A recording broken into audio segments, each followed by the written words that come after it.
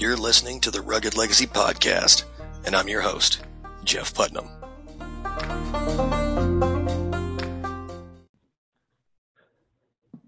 Hey, everybody, and welcome back to the Rugged Legacy Podcast. I'm your host, Jeff Putnam, and today I'm joined by Ryan Felman, a.k.a. Path to Manliness, for those of you that follow him on Twitter or Instagram. Ryan has spent the majority of his time writing. That's all he does.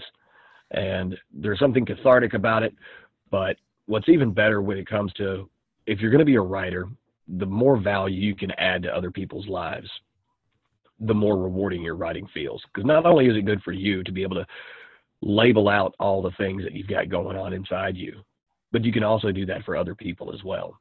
And I brought Ryan on today to talk about his new book that we were just talking about. The paperback is coming out in the next few days, and it is called The Warrior Mindset.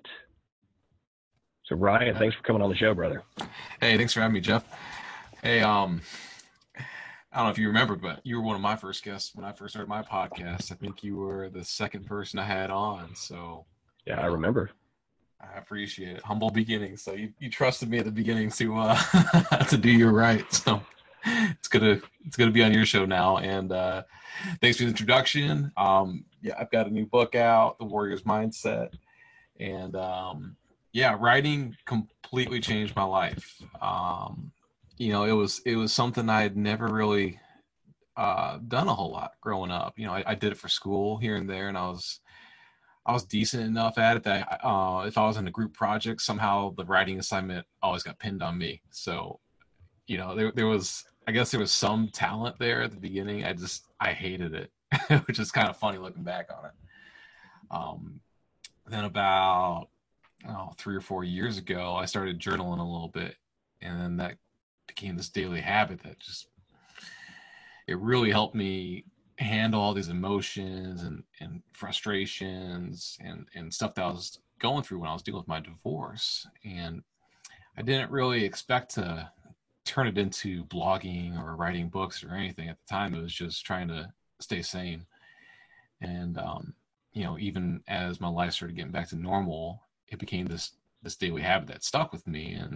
And it's something I do pretty much every day now. And, you know, it's funny because when you first start out, you always hear people talking about how hard writing is and what do I write about? And I don't know what makes the switch flip, but you get to a point where it stops being hard to think of something to write about. It becomes harder to find the time to write all the stuff that you want to write about. Like it's not unusual for me to have like 6 or 7 different things I'm trying to write and, you know, trying to find the time to finish it all. Yeah, I know that feeling. When I started the Rugged Legacy blog, I had an idea of what I wanted to write about, but those ideas were very hard to, you know, articulate into, you know, word form. You know, everything was just kind of jumbled around, and I'm getting better at it. I mean, I wrote a book and I'm working on a second one. Yeah. But there is something about it when you enter like a flow state, when you start writing and you can't figure out where it's going. And so you just force yourself to get through the first couple of paragraphs. And the next thing you know, you've written, you know, 6,000 words. Yeah, exactly. You know, I woke up yesterday and I didn't even intend to write. I just woke up and I had a thought and I wanted to get that first paragraph down so I wouldn't lose it. So I sat down and I wrote that first paragraph, and then it kind of flowed. Like you said, I got into that flow state. And, you know, it doesn't always work out this way. But I sat down for less than an hour and I hammered out about 1,200 words, like fairly easily. I haven't really looked at it, so it's all rough. But just being able to get like 1,000 words done in under an hour is a huge accomplishment. You know, if you're writing blog posts, that's kind of what you want to shoot for, is around that 1,000 word mark, at least a minimum. Yeah, it's usually a 3 to 4 minute read is what people all really have time for anymore. Yeah, a lot of people skim too, right? Yeah, they'll skim read and they want to hit the bullet points and get the gist of it before they move on. But you've done the thing that a lot of people who are aspiring writers, including myself, have wanted to do, which was, they wrote a book. They were able to monetize their writing. Right. But it's not easy to shift from, I'm writing in a journal to I'm writing, content that someone wants to read. Yeah. Yeah. And when you make that transition, it's just magical, because you realize that what you have to say matters to someone. Because people, in my opinion, I don't think people should be writing what they think other people want to read. Yeah. They should write the things that they want to read. And then the people who are like-minded in their collective audience will find them. Yeah. Yeah, that's been the most fascinating thing about this. And this is 100% the reason why I do my own podcast. I don't really do my podcast for the monetary reasons. I just enjoy talking to people. By putting out my honest words and writing and putting out this book, it allows people to find me, whereas before, like a lot of men, I was feeling alone. I was feeling disconnected. I thought my thoughts were kind of alien, because you're watching TV, you're watching the media, and you're hearing all these, fake news and all these stats and all these polls that, don't really add up. And then you start saying what you really believe, and other people start reading it, and then you start getting responses. And it doesn't come right away, but once you start just getting a couple, and then you start interacting with those people, like how I met you, if I didn't start writing online, I never would have met you. But, because of the way we both write online, we were drawn to each other. And it's amazing being able to connect with other people on some of these ideas that you have that, maybe they're fringe, maybe they're just not mainstream, whatever it is. Like, the internet's actually a really cool tool to allow you to connect with like-minded people. Or watch cat videos. I do a little bit of both. Yeah, I mean, who doesn't?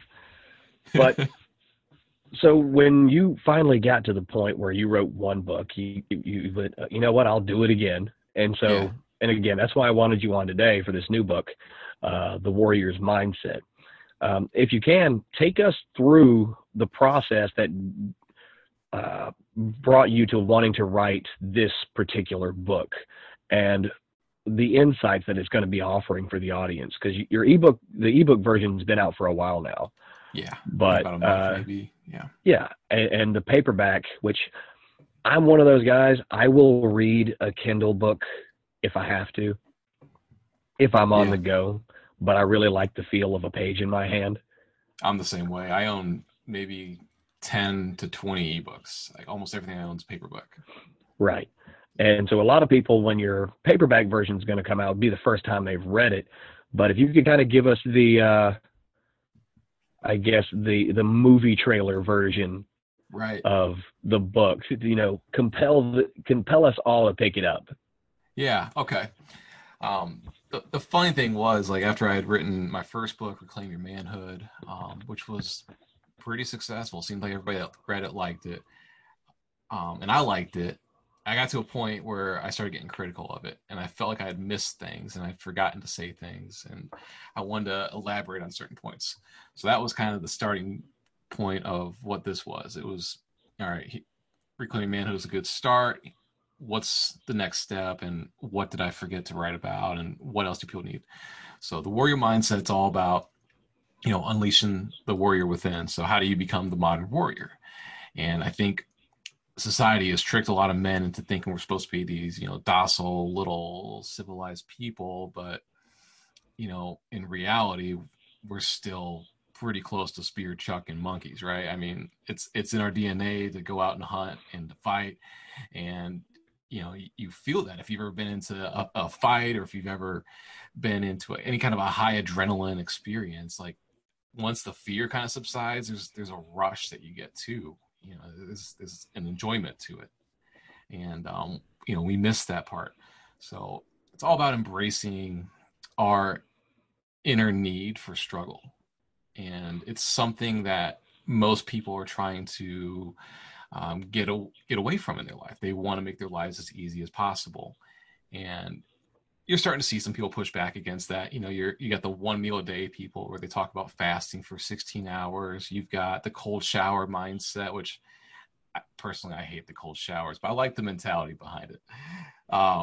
The obstacle course races. I got big into Spartan races, and the idea of putting yourself through this torturous event. Some of them are much more manageable than others, but I ran a 13-mile Spartan race last year with obstacles, and then it wasn't enough. So I ran an ultra marathon, a 31-mile race through the mountains. And actually, I couldn't finish that one. It was too much for me. I bit off more than I could chew. But I did run 25 miles, and I've got 2 missing toenails to show for it. So, this book's all about how you can embrace the suck. How do you unleash the inner warrior so that you want to take on these challenges? And once you start taking on these challenges, you realize that, if I can get through this, I can get through anything. And then it becomes this sort of an addiction where you start enjoying seeing what you can accomplish. The human body was meant to be punished. We're meant to struggle. We're meant to fight. We're meant to, go through challenging times. The whole idea of sitting on the couch all day watching Netflix, as some people are doing constantly, we're probably about the time where it's not fun anymore. It's not that you've run out of stuff to watch on Netflix. It's that your body, your mind, you're not content to sit around, living the easy life. Yeah, I feel that. I have a theory that I tend to operate on. I talked about this with Andrew Tate on the last episode. No, it wasn't Andrew Tate. It was on Zach Holmel's podcast. If you guys listening haven't checked out the Zach Holmel show, definitely do that. But people ask me all the time, how do you deal with being a husband, being a dad of 9 children? You own your own company. You write. You write a blog. You write books. You run a podcast. You also work a 9 to 5 that requires 60 to 70 hours of your time every week. So how do you do all of that? And for me, it sucks. It sucks doing all of that.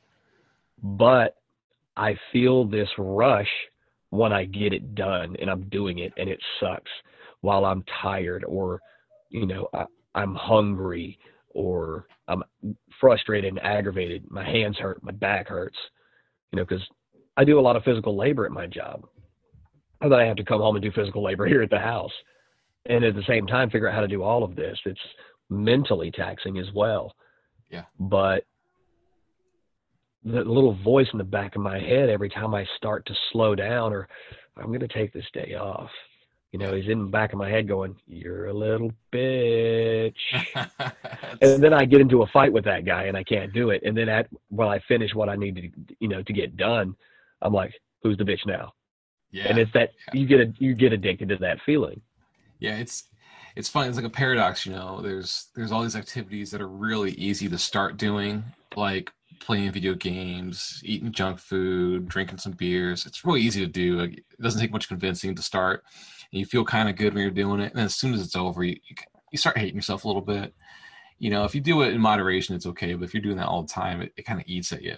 And then the more rewarding stuff's the opposite, where you don't want to go to the gym. You don't want to eat your veggies. You don't really want to go for a run. But then you kind of start doing it. You're like, this wasn't as bad as I made it out to be in my mind. Then you finish it and you feel great about yourself. It's all about that. You got to delay gratification. It's coming, but you have to go through the hardship first. Yeah. I was having a discussion with my wife the other day. Right now we've got a 12 by 20 foot garden that I dug out by hand because screw rotocular. And, I've got a good bit of crops coming in that they're going to feed the family.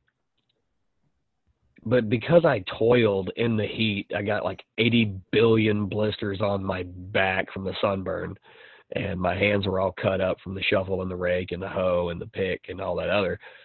Those vegetables are going to taste great because my exertion went into those things. Yeah. They mean more. And that's something we try to, teach our kids. If you had to fight to get it, no matter what it is, it means more when you finally get it. Yeah. Money given is not the same as money earned. No. And you talk about the the delayed gratification. Yeah. I don't really know if it's all that delayed, at least in men, because we relish the thought of comparing with each other how hard we've had it. You know, the hardest jobs we've ever done, the longest workouts we've ever done, the hardest climbs or hikes or runs or whatever. You win, by the way. I'm not running 25 miles unless there's a dinosaur chasing me. I'm not going to do that. You won. I'll bow out on this one. You know, you get a T-Rex chasing me, I might beat that record, but that's it. There's something wrong with me. I never used to be like this until after the divorce. I got something to prove. Hey, whatever it takes. But, you know, we relish in all the hard things, and we're gratified.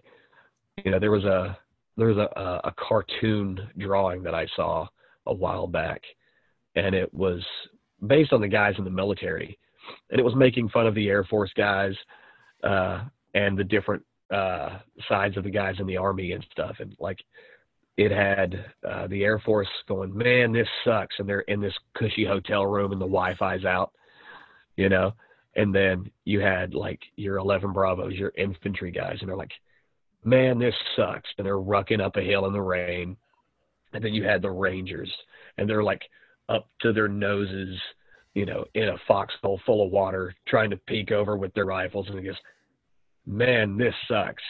And then it showed down to, like, your Green Berets and your Special Forces guys. And they're literally getting impaled with, like, flaming, you know, arrows and shit, and they're smiling going, man, I wish this would suck more. You know, we relish in the shit because that's how we measure up against other men. So the harder we can go, we go, yeah, that guy's a pussy, he wouldn't be able to take it. Yeah, it's all about, like, proving your capability. You know, everybody wants, you know, that's why you always hear all the talk about who's an alpha and who's this, and, you know, how many push-ups can you do? How far can you run? It's always some kind of competition. It's constantly been that way. I remember as kids, like, even dumb shit. I remember, like, in, like, third grade, like, racing my buddies, seeing who could get done with our math assignment first, you know? And then we'd yell at each other saying, like, hey, if you miss this many questions, that doesn't count. You know, stupid shit like that. Yeah. You know, it's always a dick measuring contest, right? It always is. But that's what generated society. Yeah. One guy said, I made this for everyone. The next guy said, oh, yeah, well, I made this for everyone, and it's better than your dumb bullshit over there. Yeah. And it was always one-upmanship, and society benefited for it. It's true. You know, oh, look, I built a hut. Oh, yeah, well, I built a cathedral. It's true. I mean, you know, capitalism's starting to get kind of a bad rap now, but I mean, that's what breeds competition. And without competition, I mean, look at places that have communism and everyone can share everything equally. It's always equally miserable. There's no incentive to one up each other if you're constantly at the same. Like, you need that competition. It inspires people, and then you get rewarded for it too. You know? Yeah. Yeah, absolutely, man. I love that. And see, I think that ties into with your book, The Warrior Mindset. Because if you're in a war, you know, in a battle with a shield and a sword or rifles or spears or just fists, you know, in an MMA octagon, you're trying to one up the other guy. Yeah, and it's fun. You know, I take Taekwondo. I got my kid into it. And then, you know, while I signed him up, they talked me into doing it too. And I did when I was a kid, so it wasn't hard to convince me. And, you know, like I hadn't sparred like as an adult since, well, I never had sparred as an adult, I guess. So I wasn't sure what to think of it. And I get in there thinking it's going to be, you know, maybe kind of intense. No, it's like you're constantly laughing, you're joking, like, oh, shit, yeah, you got me. All right, man, come on. And then, you know, you're trying to beat that person up. And the whole time it's fun because you're in that mindset of, like, this feels natural. When you're sitting in a cubicle and you got the fake light above you and you got the screen blasting you in the face and it's an air-conditioned building, you know, everything's comfortable, but it doesn't feel right. When you're sparring another person, you're fighting, you know, there's a natural feeling about it. It's like, all right, my body's been conditioned to do this for the last 10,000 years or whatever. This feels like I'm in the right place. And it's missing in society, and that's why you need to, you know, embrace the challenge. That's why you need to put yourself in these positions, even if you have to do it artificially through, you know, fake fighting or running a race or whatever it is. Yeah, suffering is 100% a choice now. Yeah. You know, my grandmother, before she passed away when I was a kid, she lived in Chicago. And I actually talked about this on Twitter today. She had to go to a soup kitchen that was hosted and ran by Al Capone and his guys Yeah. because she grew up, you know, she was born in 1912 and she grew up through the Great Depression and all that other. When things got hard in these inner cities, they had it hard. Yeah. You know, it wasn't like, oh, we've got it hard now. Look, we haven't had it nearly as hard as any of, you know, our parents had it or their parents before them had it. Now everything is comfortable. Yeah. You know, if you look at it from a relative perspective, you know, yeah, it might suck a little bit for you, but you're not really suffering the way that, you know, people that have gone and came before you are suffering. You know, now everything is automatic. We've got air conditioners. We've got, you know, food that walks to your door, so you don't have to do anything. You know, you can drive in your climate-controlled box to the restaurant and someone's just going to hand you pre-hunted or pre-farmed food and say, here, you know, go get fat. Yeah. I mean, If you have to choose to suffer now, and a lot of people don't want to do that. you do. You forget about how, like, you know, people used to live. Like, you know, I remember watching my dad when he was, you know, probably about my age, like, you know, driving around this old, like, 1970s car that had, like, no air conditioning. You know, if it was hot out, you just rolled the windows down. And now I've got this old Jeep that I drive around in for fun, and it doesn't have air conditioning. But, like, I didn't have to do that. I've got a truck that I can drive that's got the air conditioning. I have to choose, oh, I'm going to go in this thing, even though I'm going to sweat a little bit. But then if it's like 90 degrees out, I just don't take it, right? You know, Right. it's so easy to take that easy road if you want to now. And, you know, that's what's kind of interesting with this whole coronavirus deal is people are starting to suffer a little bit, but it's still, it's not quite the same. Like, you know, if you're actually sick, yeah, then it's serious. But most people, they're just, oh, I can't find toilet paper, or I couldn't find ground beef today, but, you know, that's okay. There's pork. Like, that's Yeah. suffering in our world now. And it's been kind of fascinating. It makes me think of I don't know if you ever read the book Tribe by Sebastian Junger. I have not. It's a fascinating book because he talks about all these times throughout history, like the Blitz, the London bombing during World War II, and how all these people were suffering, but they were actually happier during the bombing while they were stuck in these like bunkers underground than they were afterwards. They had this great sense of community, and they felt like their life had purpose, even though they were, you know, struggling to survive. Like, you're seeing that on a smaller scale today, where if you go out in public and you see somebody, I can't remember the last time I was sitting around with a group of people and they were all staring at their phones. Like, now when you go out, they're so starved for social interaction. Like, their phone's in the pocket, they're waving at you, they're saying hi, even if you don't know them. Like, people are way more engaged when they go out because they're starting to appreciate it now they've been stuck inside for so long. Yeah, that's true. You know, having never had to grow my own food before, we decided to do this little victory garden, which that's a World War II reference. A lot of people Right. in World War II, they would, for those of you who don't know, when the U.S. was giving out ration stamps that you would take to the grocery, you'd have one certain stamp for meat, one for sugar, one for, you know, soap and whatever. A lot of people took to growing their own gardens so they could have more food for their families. And they called them victory gardens because all the food that was mass farmed was going overseas to Europe to feed the troops for the victory. But, you know, having never had to do that myself, we started this little victory garden of sorts. And I did everything by hand, mainly because I wanted to save money. I didn't want to go rent, you know, a rototiller and all this other. Had I had to do this indefinitely on a much larger scale by hand, that would suck. Right. Because the work that I'm doing on this 12-foot by 20-foot garden on a daily basis, you know, last night the temperature dropped, so I had to go and get the tie wire and freaking tarp up everything and cover, you know, 70 stalks of corn, you know, with all the other vegetables, potatoes and onions and spinach and lettuce, and do all of those individually just so that, 35-degree drop in temperature isn't going to kill my plants. It takes a lot out of the day. Yeah. Yeah. We got a garden too. My girlfriend's been growing a garden here, and same deal. And she's had to go out the last couple of nights and cover it up. So ours isn't quite that big yet, but it's getting there.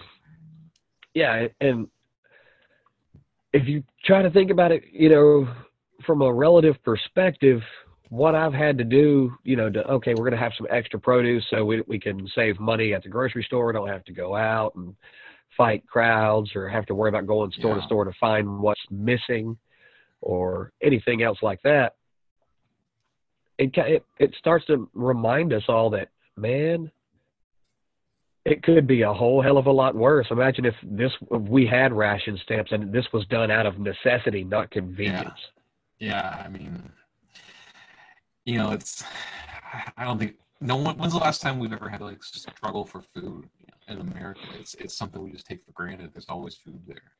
Yeah, it's been a while. I think the last time that people were really struggling for food, and I'm not talking about people who are living in poverty right now or the homeless or not, but when the entire country had to say, well, we're all going to get a whole lot thinner because food isn't really there, was back during the World War II rationing.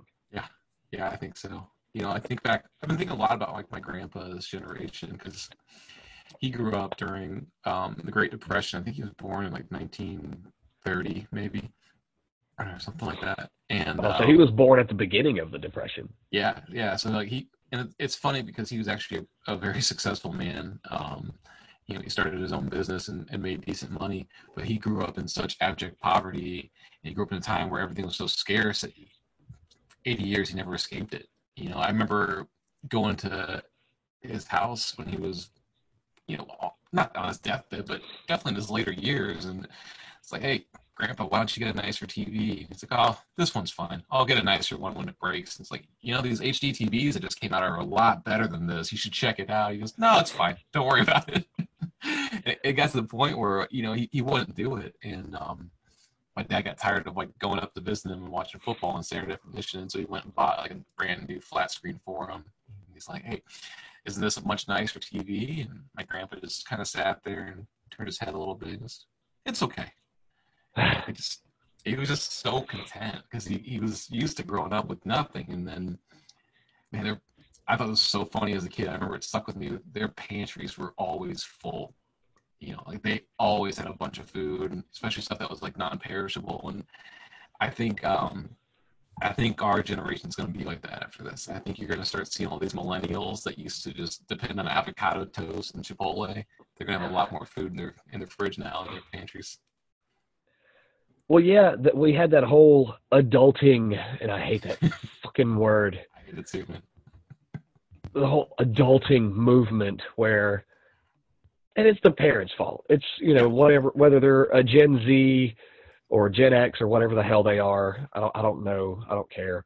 Or boomers or whatever. They didn't teach their kids how to be self-reliant. And so now this is the struggle for this generation. You and I had the war on terror and 9/11 and the tail end of the Cold War. Tail end of the Cold War, fall of the Berlin Wall is when you and I came onto the scene.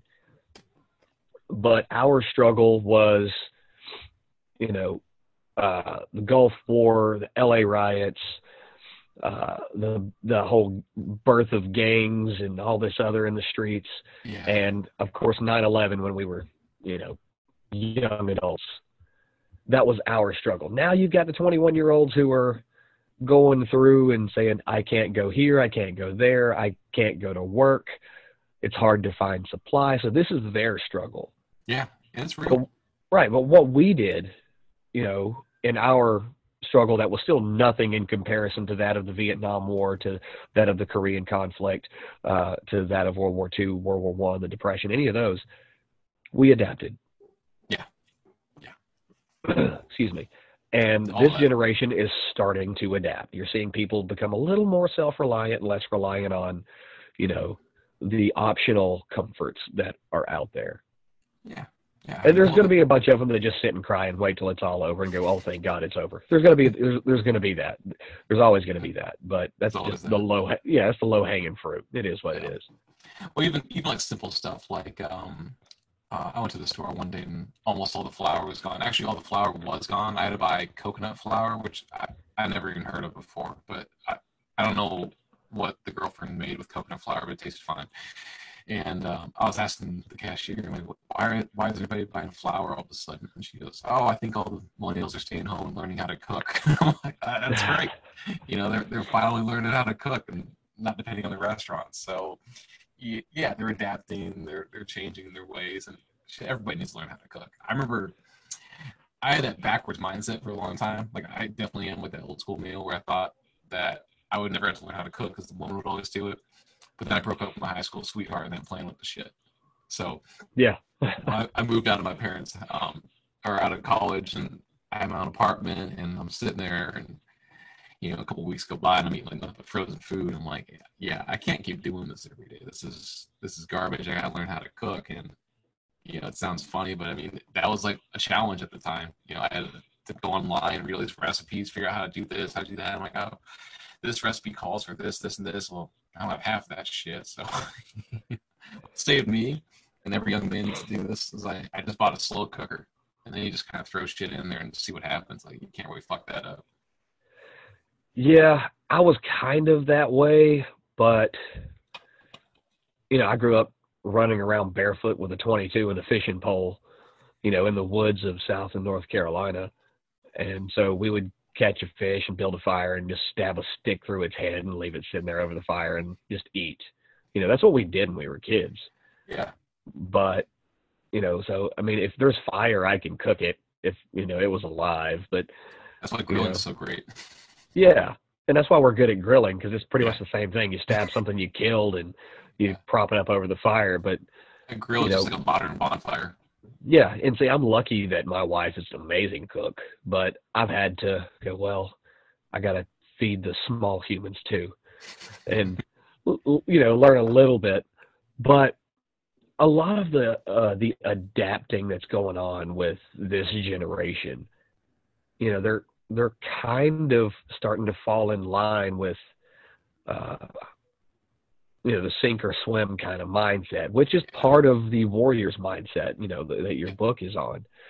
Some of the things that I don't want you to give your whole book away, but some of the things in there that you've talked about are definitely correlate with the phase that people are going through right now and the stages of progression through this whole, getting used to the Corona lockdown and all that other, they can benefit from. So what are some of the things that people who are just now coming on to the scene as an adult and now have to rely on themselves fully in a manner that no generation has really had to, at least in the past 2 generations? Yeah. Yeah, it's weirdly relevant now. I remember when I first started to launch, I was actually kind of nervous because I knew people were losing their jobs, but then I saw the other side of the coin. I saw that people actually needed this kind of advice now, so I felt, all right, this could still work. People have a lot of time on their hands right now, and I think it's hard on people, and they're struggling with it. And I talk about this a lot, and I think people hear it and it goes in one ear and out the other a lot. But journaling is huge right now, because you're going through a time that's kind of hard, and a lot of us are losing our distractions. How many people, their whole life was they would go to work, they'd come home, they'd watch baseball, they'd drink a beer, and then they'd go to bed and do it again. Now there's no baseball. Maybe they don't have their job either. You've got to start finding these new things to do, and journaling can kind of help get your mindset right. It can help you get some of these feelings of frustration and anger out of you. A big thing I talk about in all my books really is exercise. I know we're being told to shelter in place, and I keep hearing people talk about the quarantine 15. I can't figure out how that's happening. You got to be really lazy to have all the extra free time that we have and not be getting in better shape. I'm at the point now where some of my shirts aren't fitting anymore because I've been working out more. this is the perfect time to be active. Go for a walk, go for a run, whatever level you're at. Just you need to be active. You need to get outside still if you can. Like I think most people can go in their backyard or at least sit on their porch or I don't know, sit by the window, something. But you need the vitamin D from the sun. You need to get active. And start meditating maybe. I think it sounds like foo-foo nonsense to a lot of guys like you and me until you start doing it. But it's something that I do, just for a couple minutes a day, 5 minutes if I can handle it, and it really helps me focus. And after I, sat there and just being present, you kind of forget about some of the other problems, and you realize you can get through the day. Yeah, and I wrote a blog post on meditation, and it was finding clarity in black coffee and pipe smoke. I like that. Right? Yeah. What I do every morning, I get up a few hours before everybody else gets up. I go out there on my front porch. I don't care if it's cold. I don't care if it's hot. If it's cold, I'll just turn on the fire pit. And I sit there and I drink coffee and I smoke my pipe while my dog sits there next to me. And I just watch the day get brighter as the sun comes up and listen to the birds. I don't give a shit what's going on in my business. I don't give a shit what's going on with the kids' homeschool or any of that. I'm just enjoying those 20, 30 minutes of sitting on the porch, smoking a pipe and drinking hot coffee. And that's meditation. It works. You're just eliminating other distractions and just sitting there. Yeah. And you're able to escape from your day-to-day grind, as it were, because you can't be in grind mode all the time. No. There's a bunch of try-hard wannabe entrepreneurs out there that think that grinding all the time is what the point is, and it's not. The engagement rewards those kind of tweets, so you're going to see a lot of them. Yeah. And I throw them out there a little bit, but you're right. You need that little mental reset where you just kind of collect yourself. Yeah. Take 5 minutes. Hopefully you shower every day. Yeah. So hop in the shower for 5 minutes. I don't care if it's hot. I don't care if it's cold. Just hands on the wall, water hitting your head, close your eyes, and chill for 5 minutes. Well, that's another chapter in the book about crafting the ultimate routine. And at the time, it was all about, how do I create a routine that's super productive? But, now more than ever, you need a routine. Something that stuck with me from the movie I Am Legend, where Will Smith has to, I don't know, survive the vampire outbreak or zombie outbreak, whatever it is in New York, but he's all alone.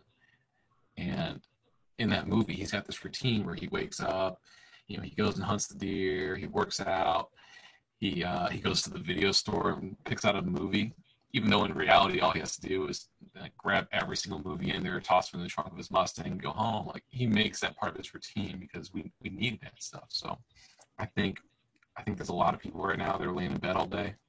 I've heard in real life people doing this, but you need to get up, you need to shower, you need to shave. We've both got beards, but they're well kept. We look good still. We look like we're still interacting with people. Maybe that's the nice thing about the Zoom. We still have to, kind of look good. Yeah, I was like, you know what? My kids are using all of the sinks in the bathroom, so I'm just going to throw a hat on because my hair is all fucked up. So, yeah. So I just throw the bandana on, but yeah. It's clean shaved. Yeah, keeping that routine's huge, man, and people forget about it. The other thing that's really cool, I think this might actually continue even after the quarantine's over. I'm going to keep doing these. I don't know if you've done them yet, but there's these Zoom cocktail hours where people will get online and they'll Zoom with a few of their friends and they'll just drink beer together. And it's just a couple of hours to bullshit. And, the neat thing about it is I grew up in Illinois and now I live in Tennessee, and then all my buddies in high school did the same shit. One's in Chicago, one's in Minnesota, one's in Arizona. We all scattered. Now we can kind of interact in a way that's become socially viable. But I don't know, it may switch when things go back to whatever normal is. But right now everyone's got all this extra time. You can throw out a stupid idea hey, do you want to do a joint webcam session where we just sit around, talk, and drink beer? That sounds like a good idea right now, and I think it is. People need that social interaction. Well, yeah, humans are eusocial creatures. We thrive on being able to interact with other people. But I'm in the fraternity of excellence, Hunter Drew and Craig James's group. We do those cocktail things all the time. The one that I regularly attend every single week is Sunday morning. There's 30 or 50 of us, and we're all drinking coffee, and we're talking. Just a group of guys drinking coffee, which is what you used to see when you go to a diner and you got 4 old dudes sitting in the corner booth, just drinking coffee, just talking with each other. That's what we do now. But it is important right now and I think it's very important for your mindset in general to not feel isolated, even if you are physically isolated. Yeah, and even before the whole like social distancing and self-isolation, there was a lot of guys out there that I think felt isolated. Maybe it's because they live in a small town where there's not a whole lot of guys like them that they can interact with. Maybe they live in a area where their culture is just different.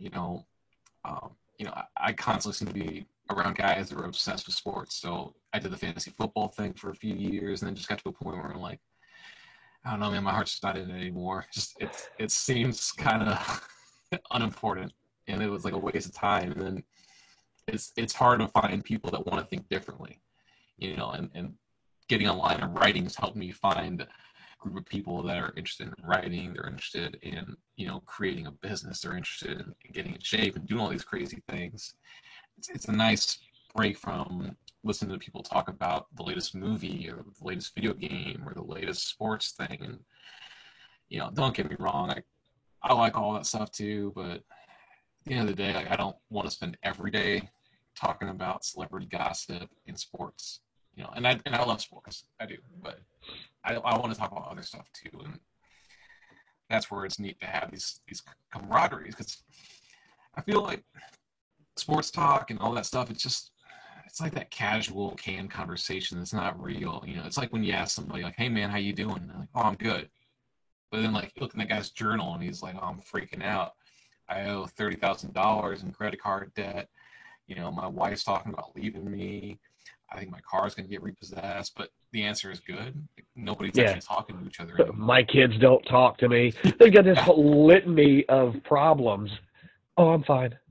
Yeah, and but the thing is, but the thing is, truthfully, because the thing is, if the majority of people, if they ask, "Hey man, how you doing?"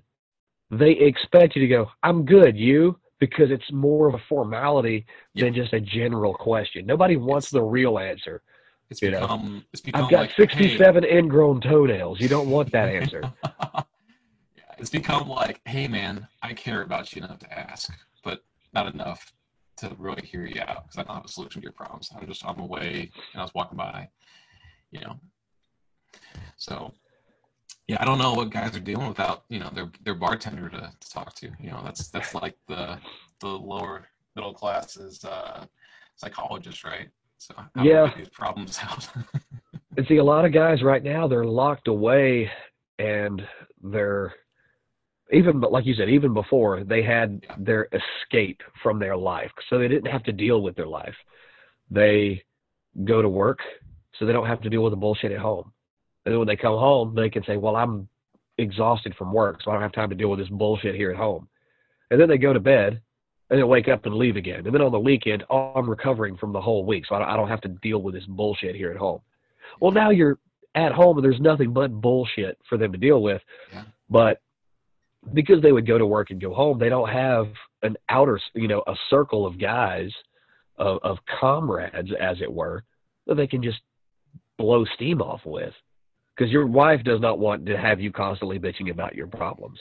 Your wife, she only wants to hear your problems if she asks you what's going on. You tell her what your problem was and how you already solved it, and then ask her what she thought about it.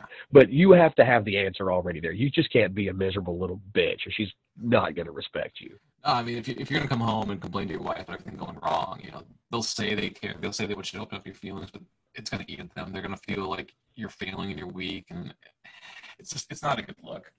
You don't want your wife fucking around as soon as you get done, just walk off and go, God, will you just man the fuck up? Yeah, that's what she's going to think. Yeah. But like guys can open up to each other. They can have these conversations, and I've had a couple of them recently. I've had guys calling me and telling me like they're dealing with shit. And the funny thing is, I think they've been dealing with this stuff for so long, it's been really easy for them to just kind of sweep it under the rug because they're busy and they don't have time to think about it. Now everybody's got time to think about their problems. I'm like, oh shit, I gotta actually deal with this one. So there's time to talk. It's kind of great. Now more than ever, it's the time to reach out to your friends, just call them up, say like, hey man. And you can start with, because guys don't want to call each other like, hey, tell me about your feelings. You can't do that.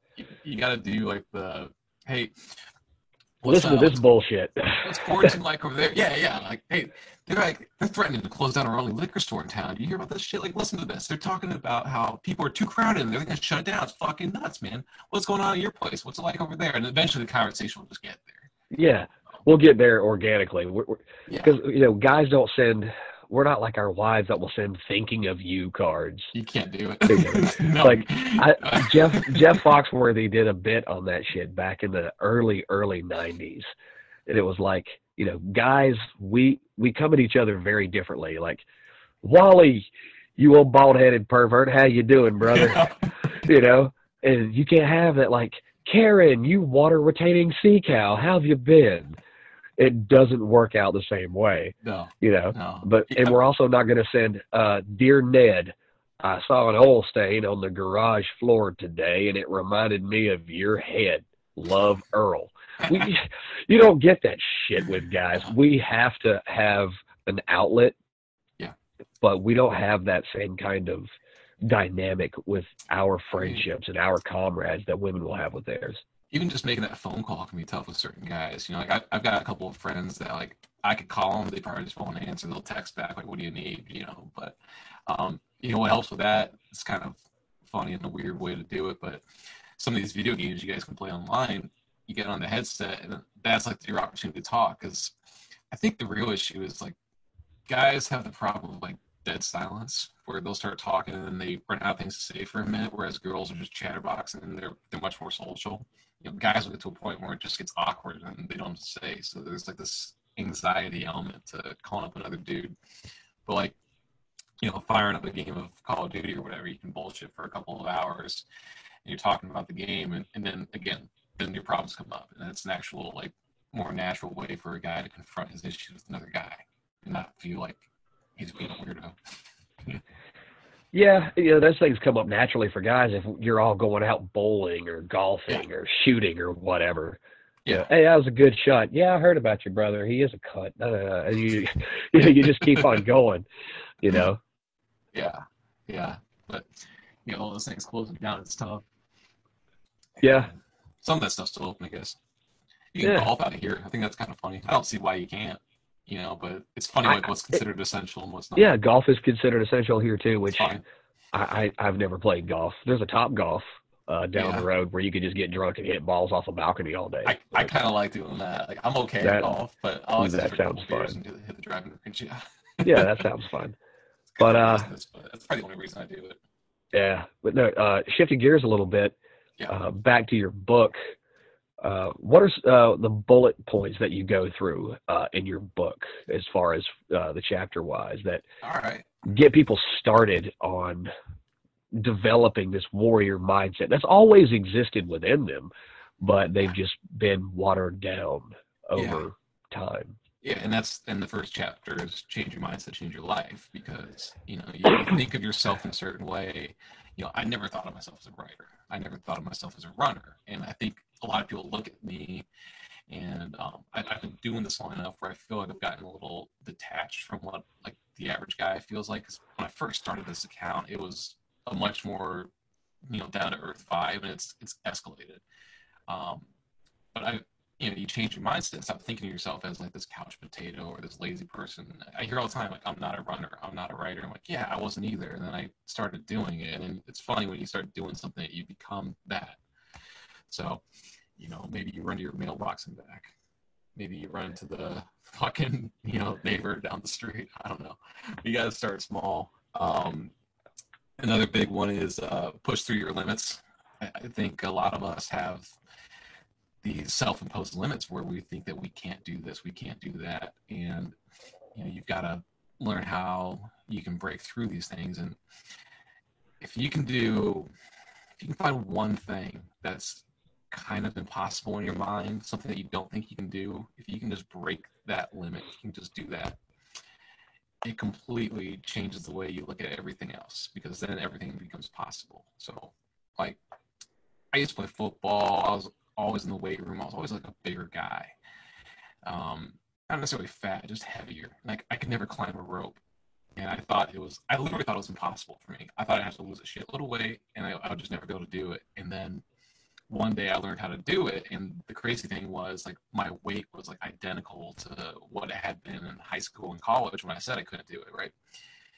And once I realized I was able to climb a rope up to the ceiling, I'm like, oh shit, if I can do this, like, maybe I should sign up for that half marathon. Maybe I can do that. And then it became, maybe I should write a book. Maybe I should do this. And you start realizing all these limits that you have are just, they're all self-imposed. They're not real. Another one is you need a mantra to motivate you. And it's such a cheesy thing, but when you're out there running a 25-mile race, you need something really dumb and stupid and basic that can come into your head instantly. Like, I don't know, like, live your life like a Viking, or Spartan up, or man up, whatever. And I know people hate that man up phrase. I don't like it either, but you need to be able to, like, convince yourself with minimal effort that you can keep going. Because yeah, absolutely. The one I told you earlier, I always don't be a bitch. Yeah. Can't conquer your inner bitch, like Joe Rogan always says. I love that. I didn't know he said that, but that is awesome. I like that. I've said that before, where I'm like, working out or something. I'm on like the 8th set. My arms are starting to shake. Come on, conquer this little bitch. You start thinking, like, what else can I do to motivate me? And guys do that to each other. My old, like, weightlifting buddy back in college, we always, like, harass each other. Like, oh, come on, don't be a little bitch. You can do this. But it's true, because I think what makes it work the most is you get kind of angry. Like, I'm not a little bitch. Fuck you. I'll show you. Yeah, exactly. Then it's like, hey, great job, dude. Let's see, what else? Modern life needs a rite of passage, and I think a lot of us are kind of getting one right now. But this one's kind of tricky, because it's not really necessarily something you can do. It's more like something that happens to you, and maybe you live a perfect life and nothing goes wrong your whole life. So that's great. But this one's more about, like, reframing the way some things happen to you. So there's moments in everyone's life, and I think everybody has something like this happen to them, where something goes wrong. Maybe they get cheated on, maybe they go through a divorce, maybe they lose their job. I almost went blind a few years ago, and, like, I lost some eyesight in one of my eyes. There's all these little things that you kind of struggle through, and by going through these rite of passages, these, like, little challenges, these big challenges in some cases, it changes you. It's like Joseph Campbell's hero's journey, where you start out where you're this person, you got these flaws, and you go around and you reach your low point, but then you get over that low point, and you take what you learn and you make it. It makes you stronger. It makes you into a better person, and then you come back to where you started, and instead of being at this place where you weren't capable of doing something, you've learned through struggle. You've become a better person through what went wrong, and you're able to overcome. This hero's journey happens to a lot of us. It's just many people hit that low point, and instead of thinking of it as an opportunity to better themselves, they look at it as a roadblock and they want to give up. It's really easy to do that, but these things happen a lot, and the more times you fail, the more times you have these low points, the next time you come back to it, it's like, oh, I just got to figure out how to get past this. And eventually it just becomes this thing where it's like, this is just that moment. All right, I don't know what I'm going to learn from this, and it kind of sucks right now, but I know it's probably going to make me a much better person. I'm going to look back and either laugh at it or be grateful that it happened. I'm grateful I went through a divorce. I'm grateful I went bankrupt. Not bankrupt, but I lost, like, everything. I didn't actually declare bankruptcy, but I may as well have. I almost flunked out of college. I overcame that, but I look at all those moments and I don't think I wish it didn't happen. I'm like, man, if none of those things happened, I would have coasted through life and never, ever, like, try to do better. Yeah, and I always think of the hero's journey as like this cheesy 1980s movie I think where No, I'm thinking like when you're going along and then shit starts going wrong and you hit that low point, you start to bottom out. That's when you have to make the decision that you're going to grow and learn from it. But after that is when that 5-minute training montage kicks in, where like you see Rocky and Apollo training, they're a 5-second clip of running on the beach, 30-second clip of in the weight room. That training montage takes in, and that is the representation of the growth of you fighting your way up. So that by the end of it all, you're now in the ring and ready to go. You can face it. You're good. Yeah. So that's what it looked. That's what I pictured it as. Is when you make the decision to come back, that's when your training montage starts. Yeah. And like I think a lot of people are in that low point right now. I mean, we're talking about this before we got started. There's there was 16 million people that filed for unemployment, and then like another 5.9 just today. So how many people just have their worlds rocked right now, and they're real and they don't know what to do. And I think a lot of these people, I know some are probably younger people in the service industry were like, oh well, I wasn't going to work at McDonald's forever or whatever. But I think some of these jobs are surprisingly stable jobs.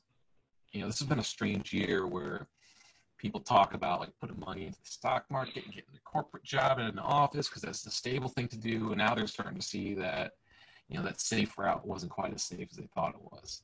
And weird stuff Bitcoin's been strangely stable, unlike the stock market. And then some of these strange work-at-home jobs that people might have thought were crazy, all of a sudden they're all the rage. So I think the lesson there is there's no sure thing. Nothing's for certain, right? Yeah, you just have to pick something and jump in and hope for the best. I mean, you can mitigate all your downsides all you want to, but you're never going to be 100% sure. No. And I think the best thing you can do is just accept that certain things aren't going to last forever. Try if you're capable of this. And this, obviously, you can't do this to your minimum wage, but try not to live paycheck to paycheck. But the town I grew up in was notorious for these people that were living paycheck to paycheck. And, it's really easy to say, oh, it's hard because, they don't have enough money. These people were driving Lexuses. They were going to Disney World twice a year. They had these giant McMansions. They were making good money. They were still, trying to keep up the Joneses or something. They increased their lifestyle. They increased their lifestyle as their wages increased. Yeah. And then a lot of them got laid off at this one big company. And these were people in their 50s and 60s. And they were just broke. It's what the hell have you been doing? You've had, 20, 30 years of a pretty good job, and all it took was 2 months for you to lose everything? What makes you think that's okay to live that way? They just expect the gravy train to run forever. It's insane. And I'm not talking about guys making $25,000 a year. I mean, if you're struggling, that's different. But, God, look at the, I hate to bash anybody when they're getting down, but look at some of the drop shippers that were struggling. Now. They were riding high last year and they were a little too boastful, so now they're gonna get a couple kicks in. Now they're struggling, and I don't know how much money these guys are making because all they ever talk about is revenue, not profit. But it seemed like life was pretty good. I'm pretty sure even if they were making 10, 15, 20 grand a month, I don't think they saved hardly any of it because they thought it was going to keep running forever. Yeah. So now they're at their low point. They learned a good lesson, I think. So it's not the end of the world. Back to the book. Daily habits. We talked a little bit about that, I guess, with routine, but different daily habits that can really, help you embrace this mindset. And then what habits are holding you back? I talk about, a few items that tend to spark a little anger and push back things that people love. Whenever you start talking about something that people like to do and that they love, they get angry about it. Think about weed culture. You ever start talking about how maybe you should smoke marijuana every day. You'll get some people that say, oh no, it's good for you, it's healthy. It's all right, that's fine. Maybe it is, but maybe you should think about the way you're doing it. Maybe you have an addictive personality. I don't know. Maybe it's too much money you're wasting. Gaming. Yeah, that's another one. Getting your daily habits in check. Yeah, I struggle with these things too. That's a rough one because people don't realize that they compound. We're coming up on the hour mark, but right.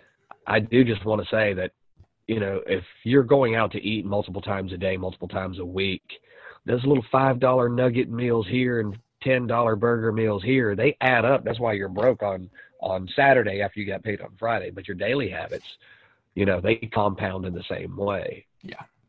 Yeah. I think people get too fixated on the big picture and they miss those little daily things they can change, little easy tweaks. Yeah. So we went down a whole lot of rabbit holes. We didn't get to go through all the bullet points in there. We'll definitely have to do this again. Absolutely. But before we wrap up, is there anything else that you wanted to get out there?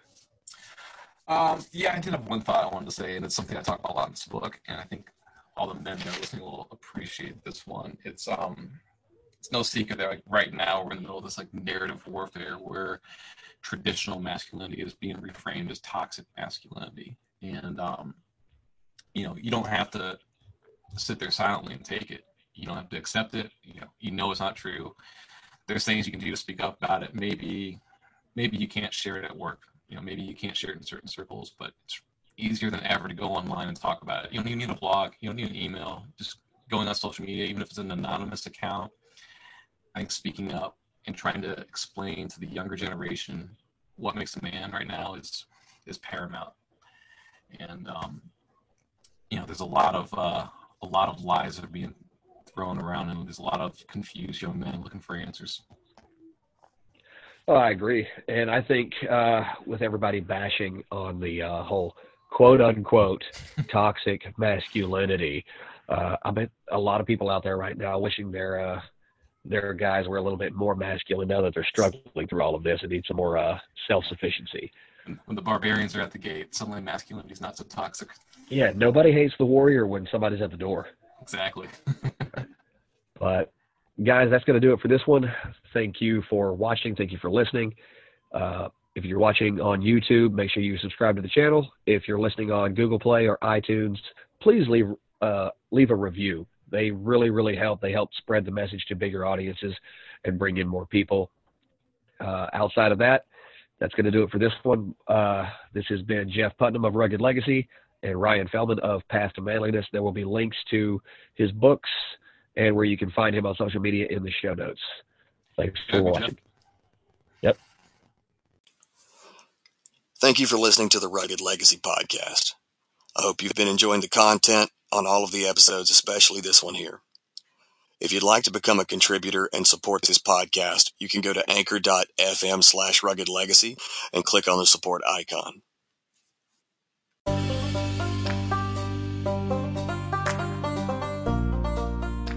Everyone wants to rise from the ashes, but very few are willing to set themselves on fire. This has been a Rugged Legacy production.